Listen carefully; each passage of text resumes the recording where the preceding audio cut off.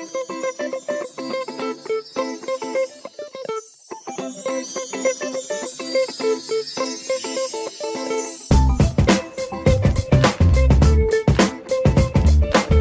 Venters, welcome back to another episode of the Just Checking In podcast. I'm Freddie Cocker, and this podcast is brought to you by Vent, a place where everyone, but especially men and boys, can open up about their mental health issues, break down stigmas, and start much needed conversations. Each pod, I check in with a special guest. We have a natter and a chat about all things mental health, as well as anything and everything else they are passionate about. If it helps that person with their mental health, we discuss it. In the last few months, I've been keen to go back to Vent's roots and help guests in the two main local communities my platform serves, which is my own North East London community and the Huddersfield community, because that is where my football team is. I asked my mate and fellow town fan Ollie Fisher if he wanted to come onto the podcast. He instead recommended first that I speak to his partner Jordyn Chasiak-Pratt to come on. So that is who my special guest is for today's episode. But don't worry, Ollie, I'll definitely still get you on here, and hopefully that pod will come out soon. Jordyn works in finance in London after she moved to the capital after finishing her university degree. In this episode, we discuss the pressure Jordyn faced in school to achieve, perfectionism, and bullying she faced because of her academic ability. After being bullied for this as well as her weight, combined with her perfectionism, Jordyn developed an eating disorder which took her a long time to recover from. When she went to university, she went through some very difficult relationship issues, which led to her feeling isolated and alone. Jordyn had no mental health support at that time and was then diagnosed with anxiety. Midway through her degree, the COVID-19 pandemic hit, and she was forced to do 50% of her degree online. We discussed the mental health challenges around that, the therapy she's accessed for the PTSD she still lives with today, and how she's moved forward with her life. So this is how my check-in with Jordyn Chasiak-Pratt went. Jordyn, welcome to the Just Checking In pod, pal. Thank you so much for coming on. When your partner, a friend of mine, Ollie Fisher, recommended you to come on the pod instead of him, I was a bit upset, but I'm going to get to you eventually, Ollie. It's great to be talking to one of Huddersfield Town Twitter's wittiest Twitter accounts, maybe second to Sandra. That's a very niche in-joke for the non-Huddersfield listeners. How are you, mate? Yeah, I'm good. Very hot at the moment, which is obviously increasing every stress level I have. But yeah, it's good. Just moved to London a year ago, so settling in still, moving flat on Tuesday. Yeah, feeling good about life. Excellent. Well, you're moving from one kind of slightly posher part of North London, but is more full of hipsters now, I think, Camden, to another posher part, even more posher part of London. So yeah, we'll see how that goes for you. Yeah. I'm really interested in talking about your journey, pal, and just everything that you've gone through and everything that you've now taken forward with your recovery. So without further ado, are you ready to start the show? Yes, let's do it. This is going to be a very straightforward podcast when we spoke off air, Jordyn. So we're just going to talk about your mental health journey, and then we have our quick fire mental health chat at the end. So firstly, I ask all my special guests this question first. Walk me through early life back up north, teenage years, and were there any early mental health experiences you can pinpoint? Who's the Jordyn we meet here? Yes, so I'd say in my early life, I was a pretty active kid, carefree, super happy. Loved playing outside, playing football, like literally had no cares in the world. And that was like during primary school. Actually, during primary school, there was a few moments where I became like aware of like who I was. So for example, I remember very vividly in year 4, this is like when you're like, I don't know how old, we were like 9. And we had to weigh ourselves in math. And I was like, I don't know, like I had grown a bit quicker than the other kids. So I was naturally a bit taller, a bit heavier. A few of the kids were like, making fun of me for it. And I was like really confused because this is the first time that I'd ever been aware that I was a bit different. And I wasn't even like overweight. I was just, I was a growing kid looking back on it. But yeah, that was like the first ever time that I was aware of anyone taking the mick out of me, really. And then in year 6, like I remember again, another thing to do with weight. So I was told by the nurse that came in, I don't know why they used to do this, but they used to weigh kids in year 6 to see if they were like normal weight, overweight. And she told me I was in the obese category, and I was 11 years old. So, kind of like influenced really easily at that age. And like, again, like being told by an adult I was a beast, I was like, what? Like, how can you even say that to me? And then from that point onwards, I was like really aware of how I looked and how much I weighed, which was ridiculous at that age, looking back on it. But at the time, it was really a really bad thing for me. Fast forward into high school, I've always been quite academic, but I was also quite shy. So I guess you could call me a nerd, but I never really classed myself as that at the time. And yeah, I worked really hard. I never ever wanted to let anybody down. And that was like something from a very early age where I would realize I was quite gifted and like academic, and I wanted to take advantage of that. So I was always like kind of teased for it. And at the time, it was like throwaway comments like, oh, you're a try hard, you're a show off, you're a teacher's pet. And at the time, it's like I tried to like shrug it all off. And you might think those words don't really mean nothing at the time, but over time, it got to the point where it was happening all the time. Like every test we took, I was getting almost excluded for working hard and working towards my grades. And yeah, so in year 9, again, another thing to do with weight. I was going through puberty. I was very self-conscious about it. I was aware of this weight thing my whole life. And then suddenly it was all dropping off me. And like, at first I was getting like bullied for being fat, or quote unquote fat, as they thought I was. But then all this weight dropped off me. I became really self-conscious about it. And then in year 10, I really started like limiting how much I ate, which was, again, to deal with the teasing, the bullying. It was a way to control it. It was one thing I could control within something I couldn't control. And this is where like I started having an eating disorder. Like I'd go to school and without like my parents knowing, I'd throw away like my sandwiches. I'd eat like 10 grapes for lunch. It was really bad. And I was obsessively weighing myself. It really was a way to cope with it all. And because, as I said, like I was quite academic, I had like these expectations from teachers that I was just going to achieve every best possible grade.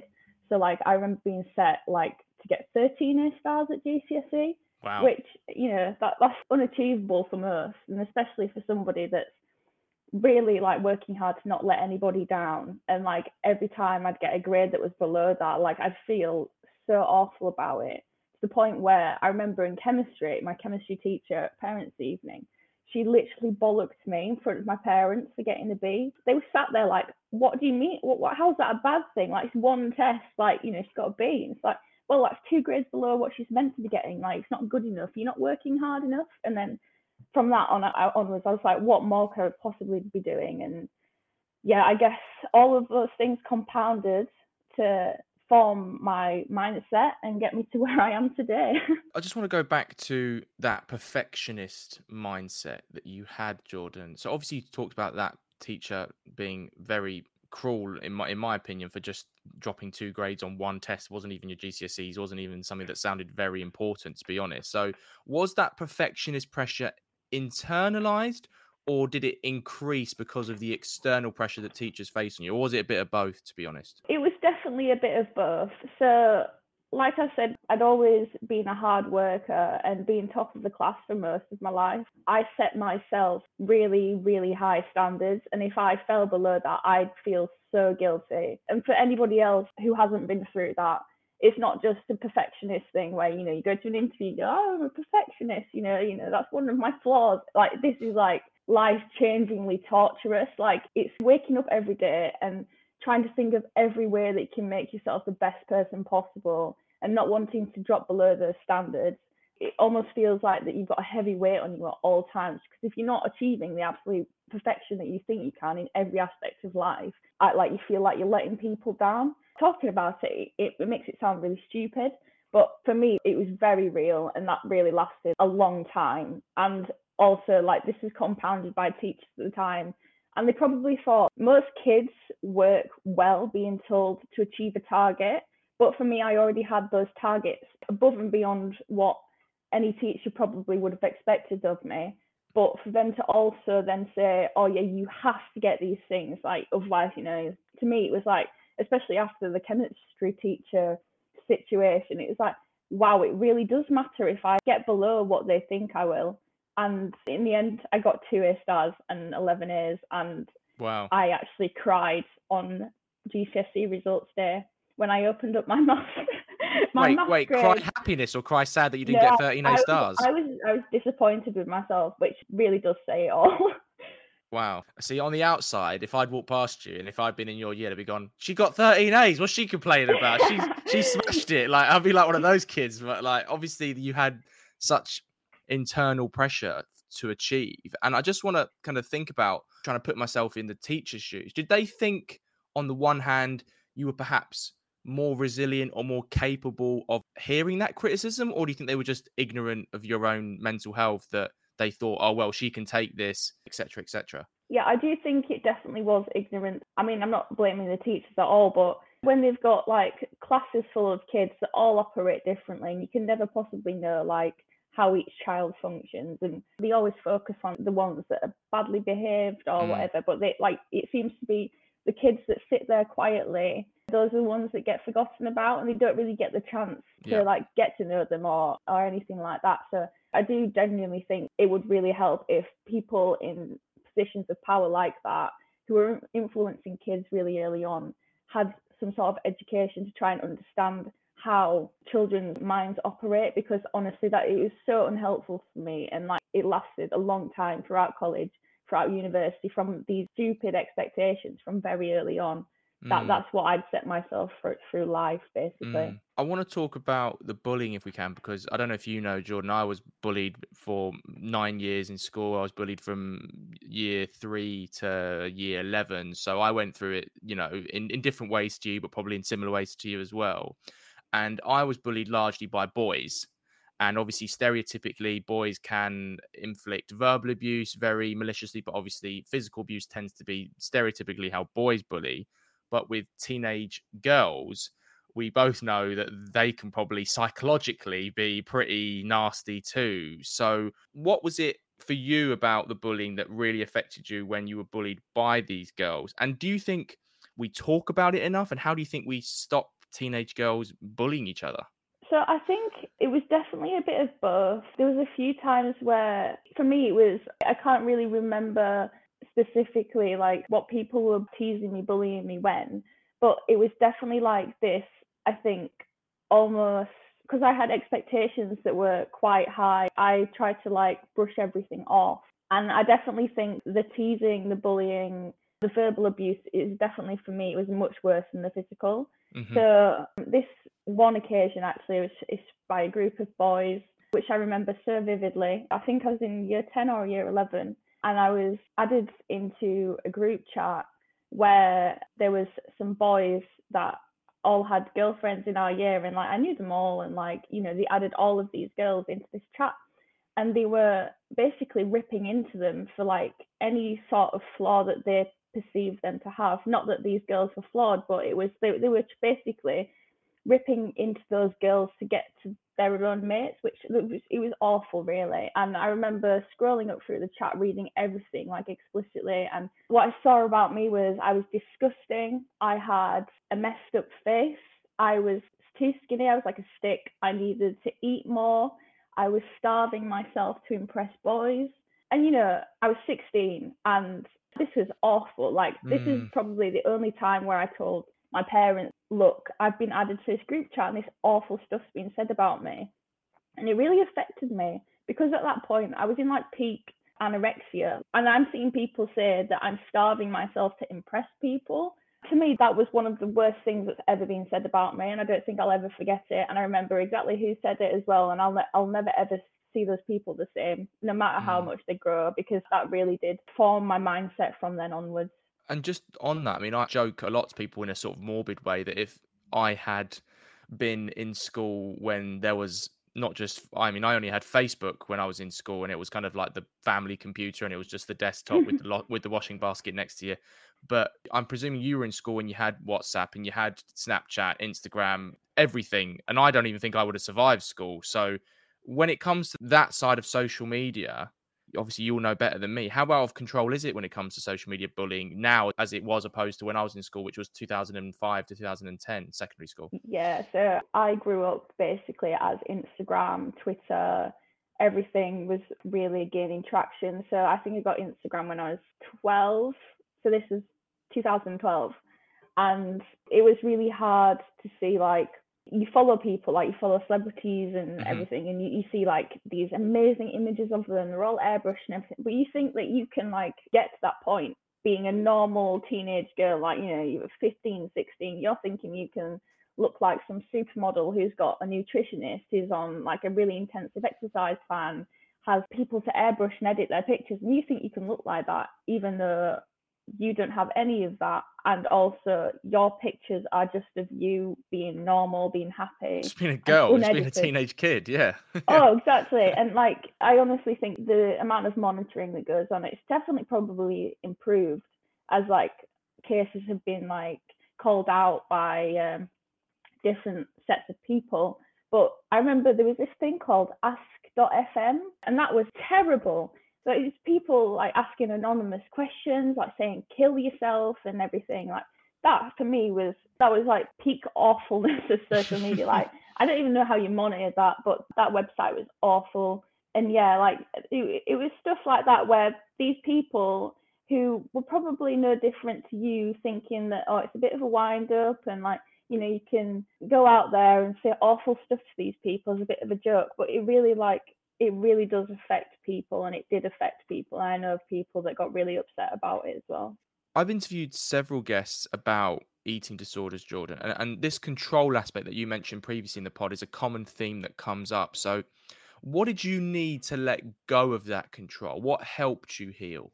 I think as I grew up from school, I went to college, and it probably to about the age of 17, that was probably where I had like my peak eating disorder symptoms, and I'd restrict everything I ate. I'd count every calorie, every gram of protein, every gram of fat. And that control really did help ease my anxiety that I felt within the rest of my life. So I mentioned how I had this like really large perfectionism thing where I had to like be the best at everything, and I got really anxious about it because obviously trying to wake up every day and be absolutely perfect is unachievable. So every time I felt like I couldn't achieve it, or something out of my control affected that, then I would go to the eating disorder and like try and restrict what I ate there. And basically, to cut long story short, I started going to the gym and I started exercising.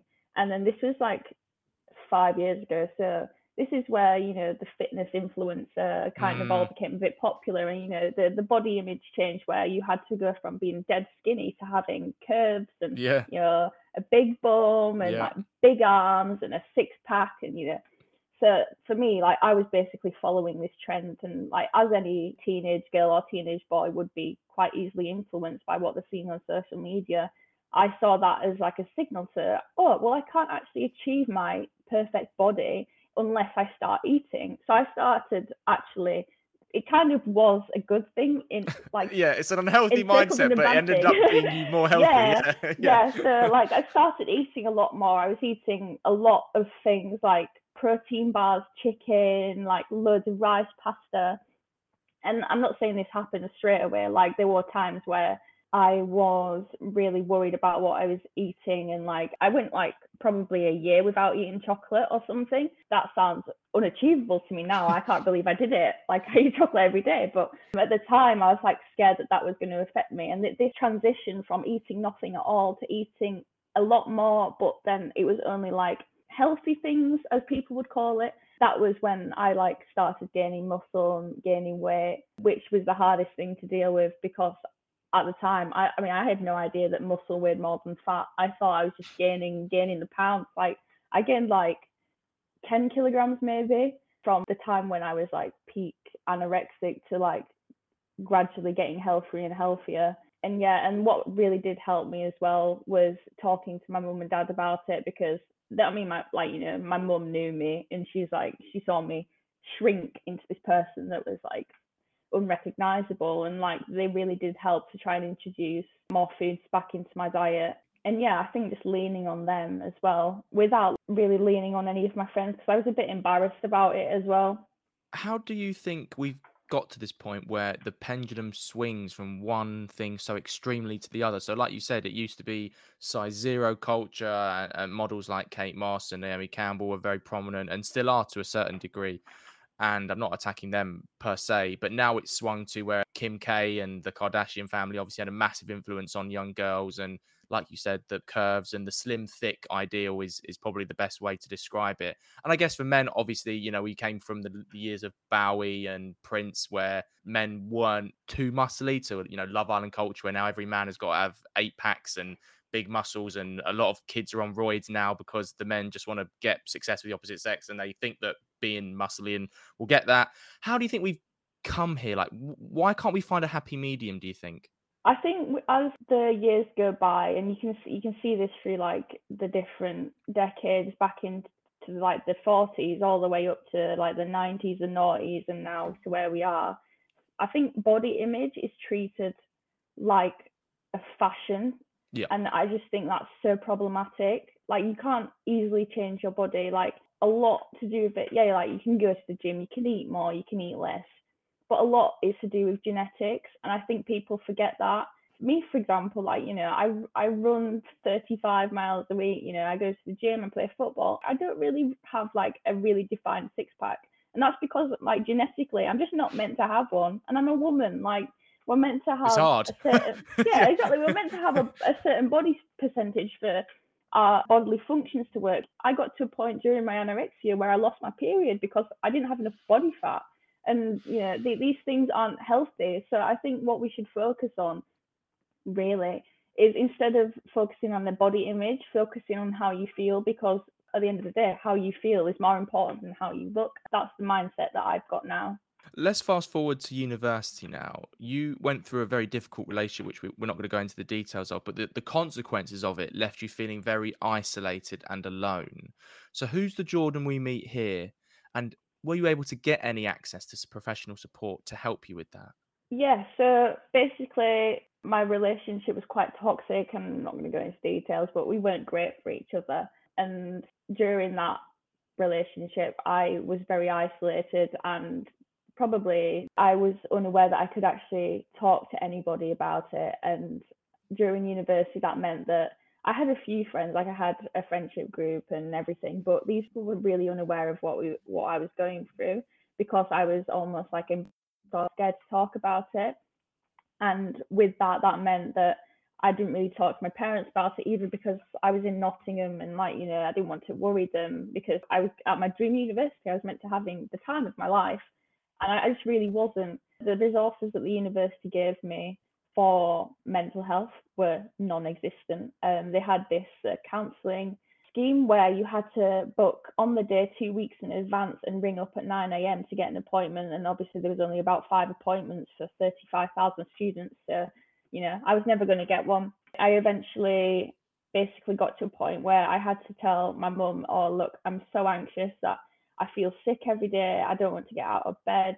And this really wasn't who I was at all. Like, I was a very energized, outgoing person as a kid, and like I've always been active, and it was getting to the point where I had no energy to even like go to the gym. I hated going to lectures, and this meant that I was becoming isolated. I wasn't really having the university experience that I should have been. And I eventually just went to the doctors and was like, look, I feel awful all the time. I'm anxious, I'm stressed, I can't stop worrying about things, no matter how seemingly insignificant they are. And I got put on beta blockers, which I was told would like slow down my heart rate and, make me feel less stressed, but they have the symptoms that they can like develop into depression. And, and I was like, well, it's totally worth the risk, because at the moment I can't carry on how I'm feeling. Like, I just can't keep going. And then, just eventually did actually develop the symptoms of the beta blockers, became even more depressed. And up until the point that COVID happened in March 2020, so literally just before my 20th birthday, lockdown started. And it was kind of, even though obviously it was such a terrible time and like the whole country was like affected by this, and for me it was probably the best thing that could have happened. Like, those first 8 weeks of lockdown, being taken completely out of a situation I hated. I hated living where I was in Nottingham. It was an awful environment. I never slept, like feeling anxious and lonely all the time. I was suddenly thrown into a situation where I could be with my family every single day. I had the support system. My relationship ended just before lockdown, so like I didn't even have to get to see the person. So like it was really a bit of sunshine in a really tough time. Before we talk about in depth the COVID-19, can you just tell me about when you were diagnosed with anxiety? So, how did you feel? And just for the listeners, obviously I know the difference, but just tell the listeners why general anxiety is different to the more severe term or diagnosis, which is generalized anxiety disorder, which is GAD. It was 2019. So I was 19 years old. It was during the summer of university, and I went to the doctors at home and I was like, look, like I really, really can't cope at the moment. Like there's nothing that I do that helps. Like the doctor was suggesting stuff like yoga, and I was like, look, you don't think I've tried this? you know, for me, it was more the overwhelming, anxious feeling that I woke up with every single day that meant that I couldn't function in a normal way. And you can feel anxious, like, don't get me wrong, normal people can feel anxious. But for me, this was like taking control over every other feeling that I felt. And that was what was making it unlivable. And I really needed that help. Let's talk about COVID-19 then. So, like you said, it initially positively impacted you because that relationship had ended and you were not in that kind of toxic place that you were in Nottingham. But how did that new normal, in air quotes, also affect the isolation you were initially feeling prior to all of that? Obviously, it was a time where everybody was only allowed to be with the people in their immediate household. And although that was amazing at first, and I was doing my degree and like everything was fine, after those initial novelty months, as I call them, it really became apparent that this was going to be a lot longer than we all first thought. And for me, doing my degree, so I was in my second year when it started, so did my second year exams online, which were really difficult to cope with because we'd never ever done an online exam before and we had no idea what the format would be. And it was all quite stressful because the lecturers assumed that you've got access to all these resources, so now we're going to make every exam super difficult, stuff that you've probably never seen before, and with little help as well. And although I know that the lecturers were also coping with something they hadn't dealt with before, for us as students who were paying, we are paying over £9,000 a year for this top-notch teaching. So it was like a Zoom class. We were getting like no help at all, and this went, obviously. This was 2020, so it like carried on. We went back to Nottingham for just 2 weeks. We'd signed a new lease. We were renting a new place. I've moved in with some of my course mates. We were there for 2 weeks until the next lockdown had been announced. We were wasting like £500 a month on rent, and we weren't there. And our online teaching went all the way through third year. And for me, I needed to do a dissertation, and that's obviously one of the most stressful, hectic times for a student going to university. And like we had to basically do it all by ourselves, and we had little help. Like I remember having 2 10-minute conversations with my like dissertation lead, and like I basically did everything by myself, and I really did lean on the help of my friends. And what was good during that time is that there were online classes and presentations and stuff that you could go through by yourself, but what really did get me through was my friendship group, and the fact that we all had the same goal of achieving like a first or a 2-1. We had to go out there and try and get our dream jobs during a time where we didn't know if there was even a job market anymore after university. And luckily, we all lent on each other, and to the point where we all managed to get grad schemes after that, even though the world was like upside down. I just want to quickly pick up on the fact of you being in that academic environment because, previously you were in a very anti-intellectual space and you were picked on for being clever and bright and doing well. So when you got to university, despite having those supportive friendships, did you still feel that academic pressure, or did you feel like a very small fish in now a big pond? I did actually. So the problem then is that my friends all felt the same way, and I guess that kind of it helped a little bit, but it also exaggerated the need to be perfect because we were all wanting to achieve the same thing, and that was very dangerous because then we were like almost comparing ourselves to each other. And even though we've all come from different backgrounds, like a lot of people that went to my university went to private schools and they had top-notch education. And I went to a normal state school in Huddersfield, and we'd all ended up in the same place. And for me, that was a big achievement in itself. Like I came from Huddersfield, I've gone to Russell Group University, and now I'm competing at the same level these people that are privately educated. And like for me, that almost eased it a little bit, knowing that I had already exceeded all expectations, but now I wanted to also meet the expectations that everybody else also had. As you came out of the final stages of the Omicron wave, you had just graduated and I presume had to do a very, very late graduation ceremony. So, how did that feel? Did it feel like a part of your degree had been cheated out of? Well, I had my graduation in May this year, so Oh, wow. Okay. yeah, So, even later. yeah, it was. I remember at the time. So I graduated in August, which is when the world had gone back to normal. Like I was moving to London, like the world was pretty normal. All of my friends at different universities were having their graduation in person, normal ceremonies and everything, and my university seemed to be the only one that just didn't. And for me, like I remember finding out, and I was so upset because I'd gone through all of that pain, all of like the mental pain and also the degree, and knowing my journey so far, and then getting knocked down yet again, saying, oh no, you can't have your graduation this year, you're going to have it halfway through you've started your job. Like, for me, that was just, it kind of ruined the whole experience. And although the graduation was good, it was fun, like, it was nice to get reunited with everyone, I really did feel so cheated out of it. And for me, that was just the icing on the cake, which just showed how bad university was for us. Yeah, very bad cake that didn't taste very nice, I imagine. I want to talk about moving forward now and after graduation. So you've obviously moved down to London to start your career in finance. However, you've also at the same time had to tackle the issues that you dealt with in university and the issues probably in childhood too, and this PTSD that you've developed from all of those issues that we discussed. So how have you gone about this, and what tools have you learned, and what have you found helpful or not helpful? So for the PTSD that I got from the relationship I was in, like I was having nightmares and stuff, like it was like unmanageable. And this is when I was starting my job and it was nearly 2 years on, and I was still having awful nightmares about these things. So luckily through my job, we have a scheme that allows us to get access to therapy.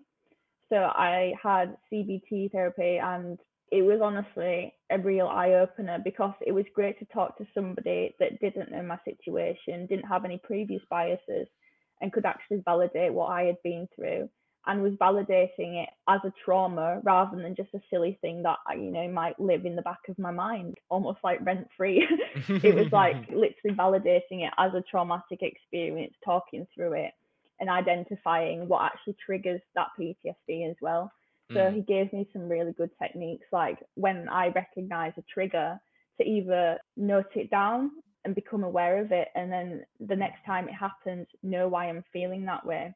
Also trying to like normalize how I felt about it. So visiting locations that I'd been to before and trying to like decouple the relationship between going to that place and feeling awful and then trying to recreate new memories.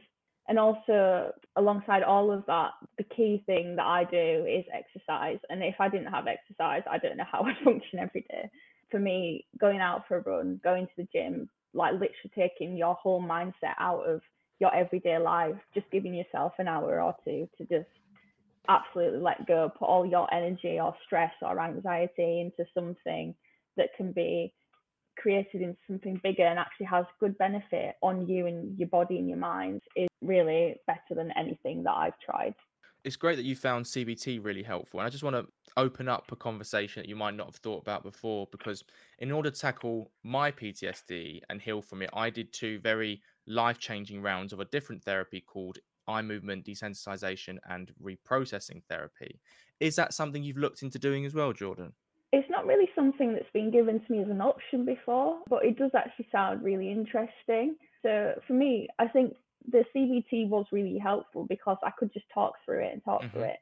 but I've never really tried anything like that advanced before. Okay, I'll talk to you about it off air then. I'll give you some links to see if you look. You have to be ready for it, but it's honestly very life-changing if you do it.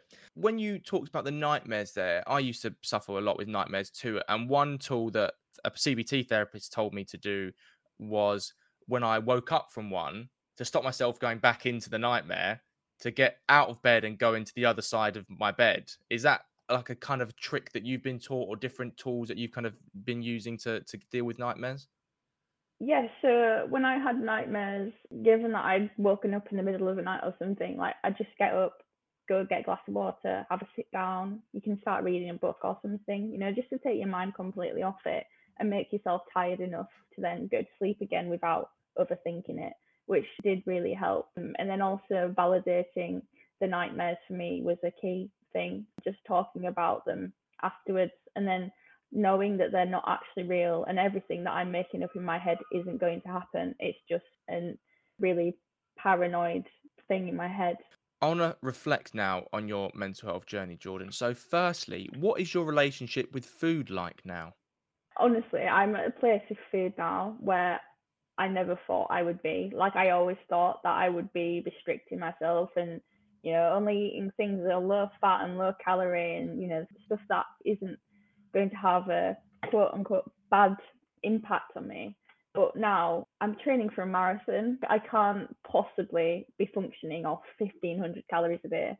Like, I'm eating more than I've ever eaten, and I eat when I'm hungry rather than, eating because I should be, or because not eating because I'm hungry. To me, that's so much better than where I was, and I think I'm going to continue being that way. I'll have a cake if I want some. I'll have, biscuits or whatever. For me, transforming that relationship with food to being fuel rather than an enemy or something that you should restrict was really important, and I'm really glad that I'm where I am.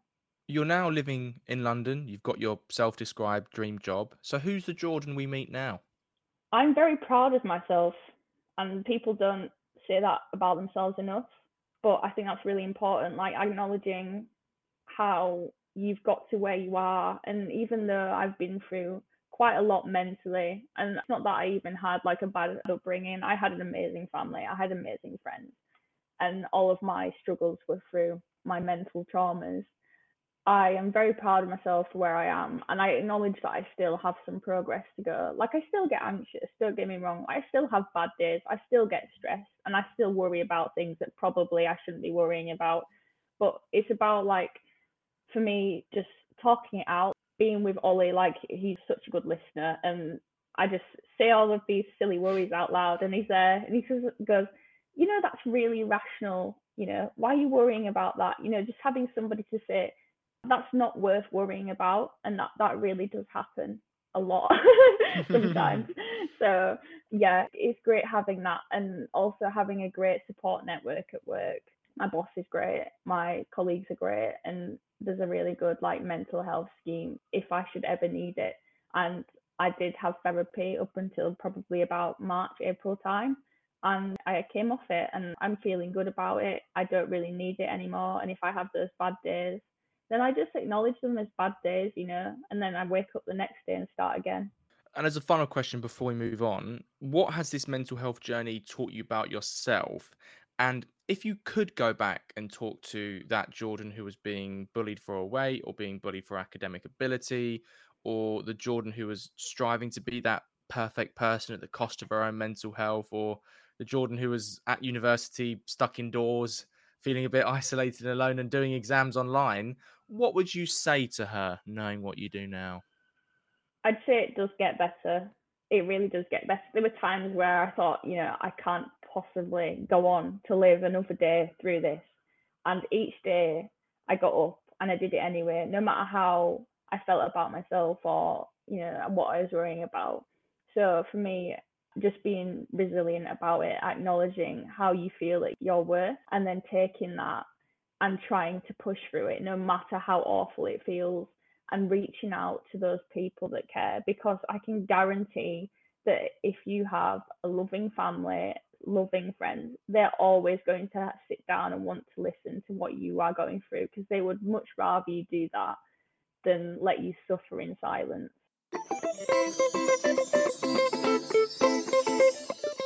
We've come to our final topic of conversation, Jordyn, and it's one I try and have with all of my special guests. It is a general natter and a chat about our mental health. So firstly, how is your mental health? If I was going to rate it on a scale of 1 to 10, I'd probably say 8. And that's just because of general stuff that goes on in everyday life. Like transitioning to be an adult is absolutely awful. And being 22 years old in London, that is a lot. And there's a lot of things on my doorstep, but also means that I can get quite stressed and quite tired. But generally, it's pretty okay. Excellent. What age were you when you became self-aware of your mental health for the first time and you realised that the feelings you were having weren't physical, but they were actually in your mind and a product of your mental health? I'd probably say I was 14. Okay. And was it a gradual process or was it like a eureka moment? It was definitely a eureka moment. I was like, what am I feeling? Is it actual sickness or is it in my head? It was trying to diagnose within my own brain what was wrong with me. And I knew that waking up every day and feeling stressed and anxious and sick and like there was a weight on my stomach wasn't normal. So I was glad to finally get that moment, but it took me a long time to then do anything about it. And also, tell me about the first conversation you had with someone about your mental health. So, who was it with? What did you say? And did it feel like, on the one hand, a big moment or a big burden or weight had been lifted off your shoulders? Or on the other, a very insignificant, small, and normal thing to do? I think the first conversation was actually with my mum, and that's because obviously, like my mum monitors me like a hawk. She knew me inside out, and when I was upset or down, she didn't even have to look at me. She knew there's something wrong with me. We were just chatting, and she's like, "What's wrong? What are you feeling?" And I just explained it like I was probably in like year 9 or year 10, one of those ages that you shouldn't really have that much to worry about, but I was worrying about a lot. And I was just explaining all and getting it all off my chest. And she's like, it's absolutely normal to feel this way. And there is absolutely no reason you should be worrying about stuff. But we know that you worry about these things because they're important to you. And I think that was a really big moment for me, knowing that there were people that would actually sit down and listen to me. And especially being my mum, it's very important to know that I had them on side and didn't think it was a silly thing. What triggers do you have that affect your mental health? So, it could be things people say to you, it could be a sound, it could be a particular social environment, or have you not figured all of them out yet? I used to get really this is about a couple of years ago, but I used to get really triggered by people saying they were on a diet, which is really a normal thing people think. But for me, it was like, why on earth would you restrict food? Because food is fuel, and I couldn't really understand that. I think other things that might trigger me are when I see things about like calorie counting. Oh, So there's like like menus. Oh, the God. government schemes to introduce calories onto every menu, and I got really, really angry about that. I understand that it can be useful for the general population, but there is a small proportion of the population which it will really negatively impact. I just think it's a ridiculous scheme because there's young people going into these restaurants and seeing something that might have 800 calories in it. And they're thinking that's a bad thing, but it's not a bad thing at all. Something that has 800 calories in it just gives you a lot of energy. And for me, that really did upset me. And I think what the government should do instead is make it as an option. Have menus that do have calories on, or have a website which has calories on and nutrition information. But why are we displaying it for every single person to see? What tools and methods then do you use to improve your mental health or help you feel better? Which ones have worked and maybe which ones that you've tried but haven't? I'll start off with the ones that haven't worked. I tried yoga so many times, and let me tell you, for someone that's got such a restless brain and there's so many things going on in my head that I could never even describe to anybody, that just is not helpful at all. Like, I cannot get my brain into a space that will let me calm down like that much and just breathe and forget about everything. Like, I genuinely just need to be actually distracted. So with that, like I mentioned previously, exercise is a huge thing for me. And I started off probably during COVID, just going for massive walks. and going for like small runs, like 5K, and just, seeing where it would take me, and it would take my brain miles away. And I think about nothing else on those runs other than the actual run itself, which is really helpful.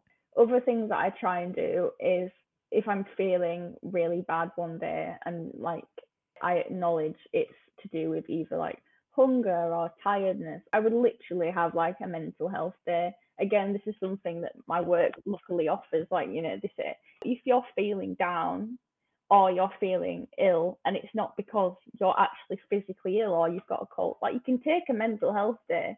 And I think that's such a really helpful thing. And for people that don't have that, if you take like a day off in amongst the busy stresses of your life and you take that time to reset, read a book, go for a walk, do some baking, do anything that you enjoy, and just treat yourself, I honestly think that does so much good. What is the best book, or as I call it, mental health Bible you've read for your mental health? Now, it can be mental health related, but it doesn't exclusively have to be. I read one. That's a strong start. I need to Google the guy 1 second. Or if you don't have a book, maybe a podcast or a TV show, whatever you feel that's been powerful. Okay, so this is going to be really, really rogue in how I've like slagged off social media. Go on then. All the time. But there are some positive people on social media.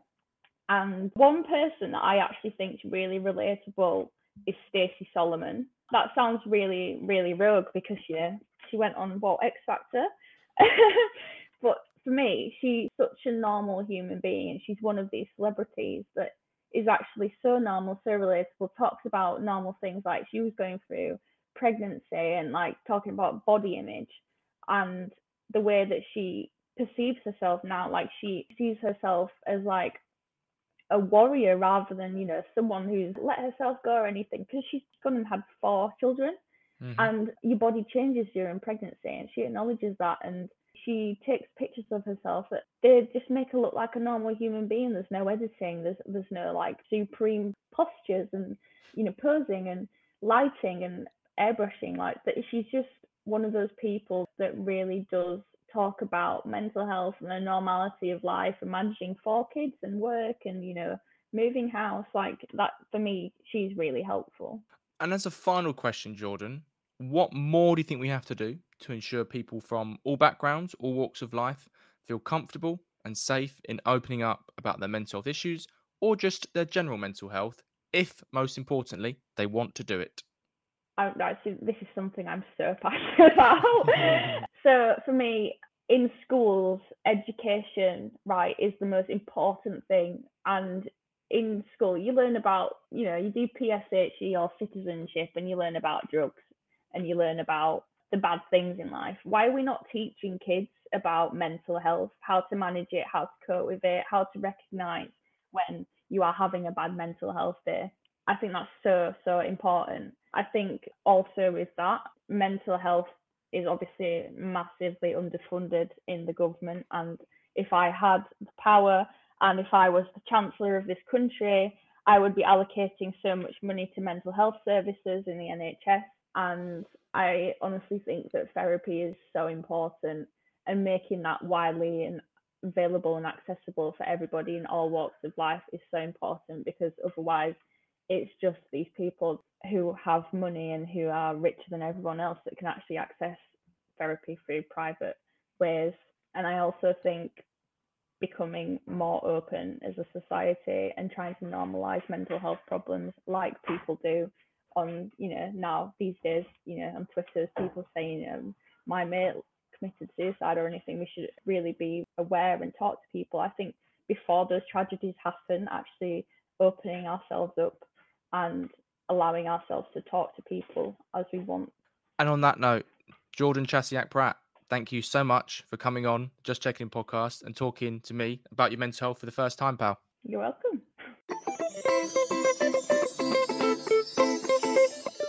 Well, we've come to the end of this episode of the Just Checking podcast. I want to say a big thank you to Jordyn for being my special guest on this episode's pod, for talking about her mental health for the first time, and for checking in with me. As always, thank you to all the vendors who tuned in to this episode. If you've liked what you've heard, please do give it a share on social media. Tell your friends or work colleagues about it. If you're feeling generous, please write us a review and give us a 5-star rating on Apple Podcasts.